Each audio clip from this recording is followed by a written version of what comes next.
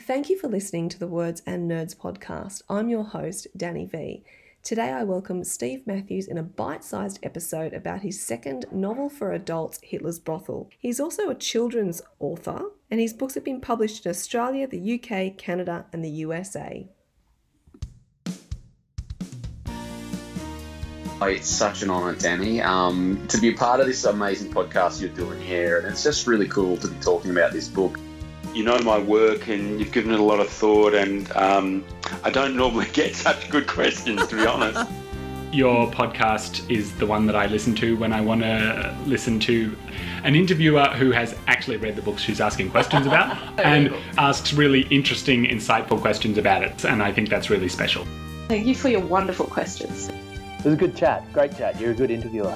So enjoy listening to the podcast. That's brilliant what you do. Honestly, I'm so in awe, and we need more word nerds like yourself, people that are passionate about books. Welcome back to the Words and Nerds podcast, Steve Matthews. How are you? I'm well, Danny, and I'm very, very pleased to be back here. Thank you for inviting me. Oh, I love to have you, and I love chatting with you. And today we're here to celebrate your new book, historical fiction, thriller suspense, Hitler's Brothel. That's right. Good title. Well, that's actually what I did have that as one of my questions. I wanted to ask you, it is a confronting title, or it can be. Why did you, give it the title, and why did you want to explore this subject matter? I didn't give it the title, the publishers did. I had a working title, and the publishers pitched the title on the basis that it would grab attention, and it was more relevant than my working title. And the reason I wanted to write the book in the first place goes back a long, long time ago when I had hair, and I was living in the UK. And a colleague of mine who had a Polish background said he wanted to go back to Poland and have extended leave to go and see his family. So off he toodled. And when he came back, I said, how did you get on? Because you can't speak Polish, and presumably they can, but they can't speak English. So how on earth did you get on? And he said, I told you, I went to see them. I didn't go to meet them. And that was when he told me he went to Auschwitz. And most of his family had been wiped out in the Holocaust. I had no idea. And, I'm talking about it now, Danny. I've gone so goosebumpy because it really horrified me. And it created a fascination within me for the Holocaust more than the Second World War. Years later, when I came to Australia, I was in business and had an opportunity to go to Berlin. And while my business partner and I were in Berlin, we had a few days off. So we said, let's skip over to Poland, because the Berlin Wall had just come down and communism was being dissolved, if you like. So we went over to Poland and we went to Krakow, have you been there? No, I haven't. Oh gosh, it's a beautiful city. And we ended up in Auschwitz. And I walked through those famous gates and I started crying, and I think I cried all the way through the whole thing.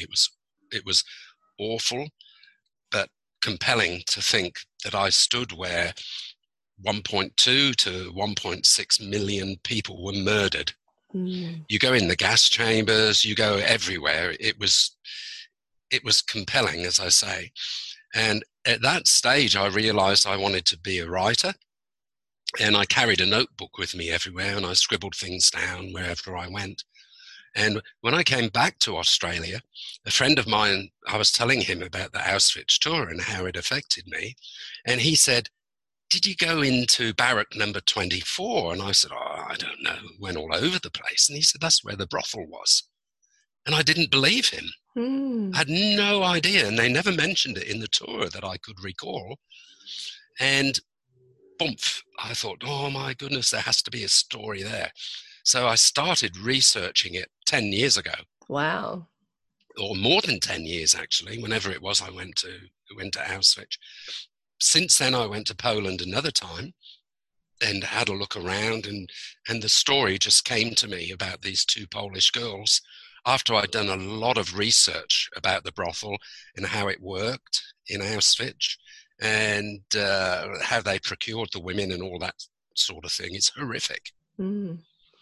Absolutely. And I was going to ask you for an elevator pitch. I mean, we've covered a bit there, but what is your elevator pitch for this book? Well, I don't know, really. I think, look, it's about the strength of women. So that's really what I like to write about. My first book was about the strength of women, The Skinny Girl, or about the strength of one woman in particular. And this book is about the strength of two women, and that's what I like writing about. I like to write about things that are important to me, significant issues, because I'm married to a very strong woman who I admire greatly, and my mum and my mother-in-law were very strong women as well. So, though I'm male, I like to write about the strength of women. So I don't know. I don't know whether I hit it well or don't hit it well. I suppose the sales will tell us that. Well, it sounds like you've been surrounded by these wonderful, strong women, so that might have influenced your work, I would think. Yeah, very much, very much. If for no other reason than I see what they've done and I see what they've achieved, and I like to build that within my characters. In fact, I have a thing, I'll tell you a secret. This book has quite a few characters based on personalities that I know. So Stella, the character Stella, who's the neighbour of Anya, that's my mum. Oh, wow. And her personality is based on my mum, and my mum's name was Stella. The character Joni, who's the Polish, the Jewish lady in the nursing home, she's based on my ex-mother-in-law. And she's the one who does naughty things in the red handbag. I love this. And my ex-mother-in-law never did anything like that, as far as I know. But you could picture it. Oh, my goodness, she was a real character. She wasn't Jewish, she was a Londoner, but she was a terrific character. Towards the end of the second last segment of the book, there's a sergeant major called Jim Morris, and that's based on my dad. My dad's name was Morris Matthews, but everyone called him Jim. And I wanted to pay tribute to my dad and what he was involved in during the war and everything. So I put him in as Jim Morris. So be careful, Danny. I've got more books in the pipeline and you might make an appearance. Equally worried, but equally curious as well. Now, talking about the female characters, the book really focuses on female friendships as well, and how, you know, they found strength with each other and loyalty, and this friendship lasted. And I wanted to ask how you channeled that. I mean, we might have touched on it a bit with the women around your life, but you really touched on this female friendship as well. I haven't experienced it, but I'll let you into a little secret. Oh, another secret. I love this. Yeah, another one. If we go to barbecues or restaurants or anything like that, I hang with the girls. I hate being around the bloke. Maybe it's just you like different experiences to what you're used to, you know, and I think you're interested in other conversations, because that's what it is for me. I'm like, oh, what do the blokes talk about? I want to know. Football. Well, then I'd be leaving the conversation. But big soccer fan. I used to watch the World Cup with my dad when I was little. We used to get up in the middle of the night and watch that. So, how lovely. Diane and I still do that every single year. Well, I've done that now with my kids. Like, come on, let's watch the soccer. So the tradition has lasted. Oh, well, that's good. I'm pleased to hear that. Now, the book is about trauma and secrets and how these things shape you. And it must have been, you know, throughout writing this book, difficult at times to write about trauma and secrets. Tell us about this. Writing about it wasn't so hard, Danny. Researching it was hard. And what I discovered in the research, I found really traumatic. And Diane will tell you, it took me quite a while to come to terms with a lot of it.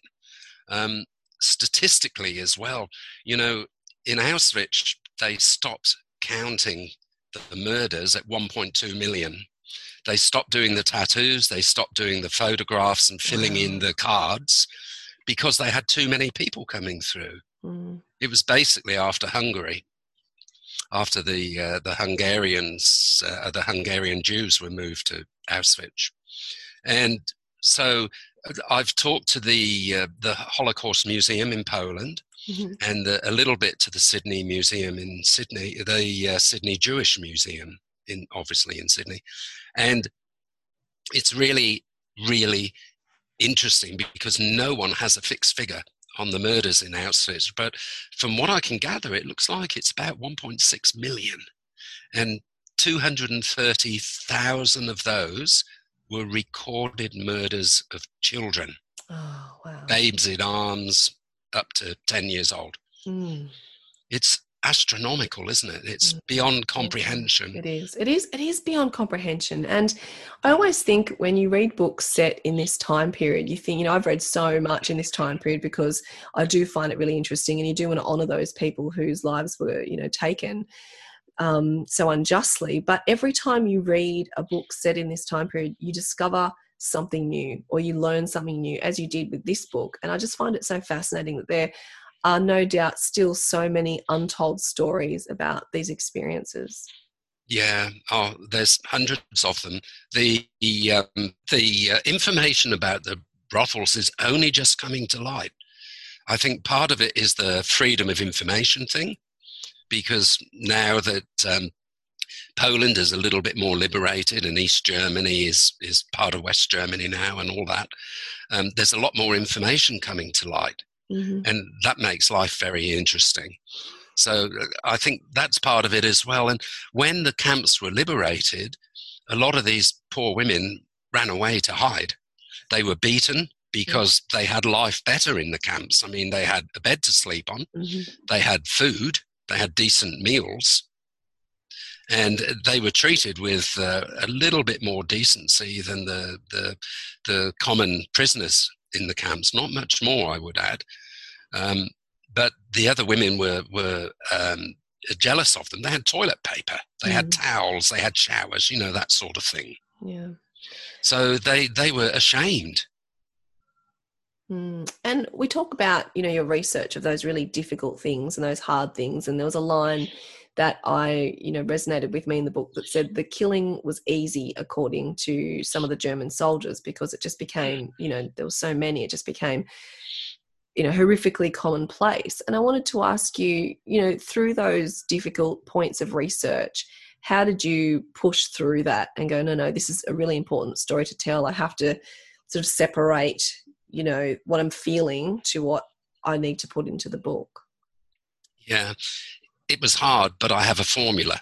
I start writing at 8 o'clock, give or take, in the mornings, and I stop at 12, and I go and watch Housewives of New York. Oh, it's so right up your alley. But it completely empties my mind. And then at 1 o'clock, I start writing again through till 5, 6, or 1 or 2 in the morning sometimes. And that's how I cope with it. Basically, I manage to switch off. Diane helps me a lot because it is traumatic writing about some of this stuff. But that's what I like to do. I like to write about things that are important to me. And not that I think they should be important to other people, but I think perhaps there are things that people should think about. And at the end of every book I write, I want the readers to close the last page and think about what they've just read. And that's what I hope to achieve. And it's not just about thinking about the past, is it? I mean, we've been in a very strange political climate, particularly overseas, and you can see how quickly the tides can change. I think I've always grown up thinking that, prejudice is going to reduce as time goes on and people are going to be kinder as time goes on. But I've unfortunately come to realise that that's not the case. And in order to have a just world, you kind of have to fiercely fight against that prejudice continuously.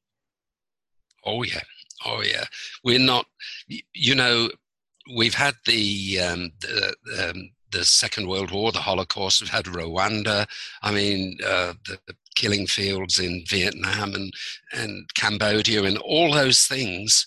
We still haven't learned, have we? As human beings, we're still awful people, really. It's horrible, really. Mm. But that's not particularly what I want to write about, the horrible side of human beings. But I just want to write about the reality of human beings. And within those stories, there is hope and there is strength, and there are people rising against it and coming through it. So, you know, always with trauma, you've got that hope pushing through. Yeah, that's right. That's right. Because human beings will prevail, won't we? Mm. We really will. Whatever happens, we will prevail. And goodness prevails always at the end of the day. Yeah, I believe that strongly. Might take a while, but Yeah. I think I need to believe that, you know, whether that's a truth or not, I think I need to believe that. I think it's the truth. I hope so. And with your characters and your research, I know you base some people, you know, on people that you know in your life, but what about the let's call them the people you met throughout your research and putting components of them into your book? Yeah, little bits and pieces, but I can't say, apart from my family members, I can't say there's anybody that's in there a great deal. It's a funny business, writing, and as anyone will tell you, and as you know better than anyone, because you've interviewed everybody who is anyone, it just happens. Well, you have, haven't you? And it just happens, doesn't it? It just comes to the writers, you know, you tap away and it's such a lonely existence, and you just disappear into the page, and then sometimes it just happens and there they are. And there's the twist and the turn. I like to think in Hitler's Brothels there's more twists and turns than Chubby Checker's Let's Twist Again music. There's a lot in there. And I read it afterwards when I edit, and I think to myself, where on earth did that come from? But it just happens. And it happens to all writers. I don't plan. I start at the end, Danny. If I can't write a book unless I've got an ending, and an ending comes to me and I think, oh my God, that would be fantastic. So that's really why I want to write. I want to write because it's in me, and I've got all these stories, Danny, and I'm 67. I'm really worried I'm going to die before they all come out. Stop that. I am.